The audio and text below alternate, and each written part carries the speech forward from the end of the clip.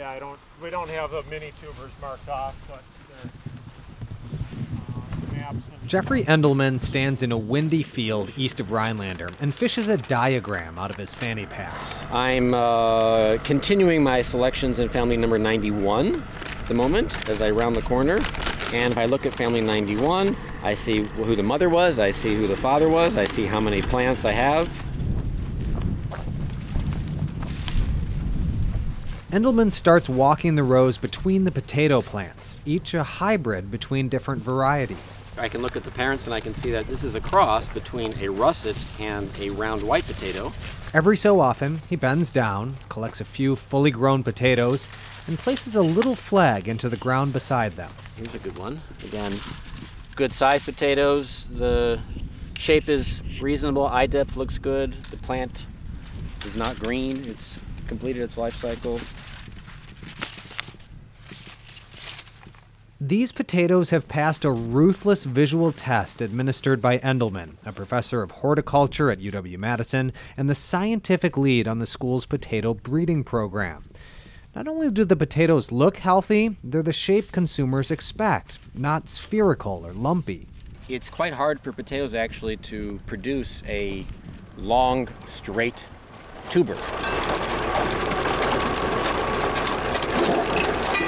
Endelman, with flags and diagram in hand, walks behind a potato bed lifter, a machine that digs potatoes from the ground and gently lays them on the surface. The horticulturalist is inspecting some of the 170 tillable acres at UW-Madison's Rhinelander Agricultural Research Station. The land has been in potato production since the early 1900s. In the 1940s, commercial owner Layla Starks gave it to the school and its relatively new potato breeding program, says Station Superintendent Becky Eddy. When she passed away, she ended up deeding it to the university to continue on with the potato variety development. Over the decades, UW-Madison's program has become one of the premier potato breeding programs in the country. In the field, just a few of every 100 potatoes will pass Jeffrey Endelman's eye test. Those tubers result from potato plants that themselves are in select company. Each year, breeding at the station creates 40 or 50,000 new potato lines, which are grown in greenhouses. One quarter-sized tuber is selected from each tiny potato plant. This one has quite a few.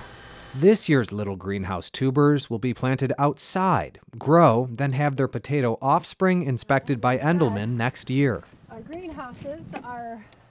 Keeping each potato variety disease-free and genetically pure is a top priority, says Becky Eddy. Everything here is attention to detail, just with the sheer number of lines and making sure that they all stay intact as that variety. To that end, sanitization is key. Workers change clothes when transitioning from the field to the greenhouse, and at every greenhouse door, staff steps through a green sterilization liquid.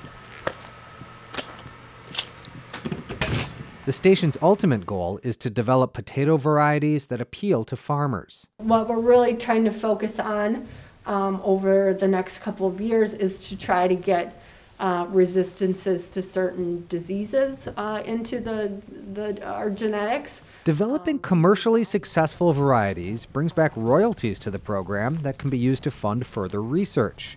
But finding a winning new breed is an extreme challenge.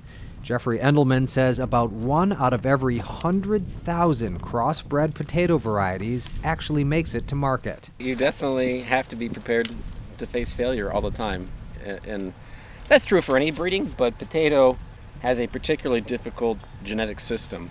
So the odds of success are lower. The eyes of potatoes selected by Endelman this year will be planted in another field next year, where they'll spawn a new crop for harvest. Then the analysis and selection process revs up again.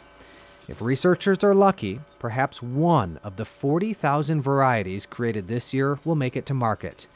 If one does, it'll be given a name, maybe a name reflecting its origin. Oneida Gold and Hodag are two of, within the last couple of years, our recent releases. Oneida Golds are yellow table potatoes, while Hodags are used for making potato chips. But the UW program also has its sights set on its next Wisconsin find. We're still holding on. We're trying to find that ultimate red variety so we can call it Badger. Yeah.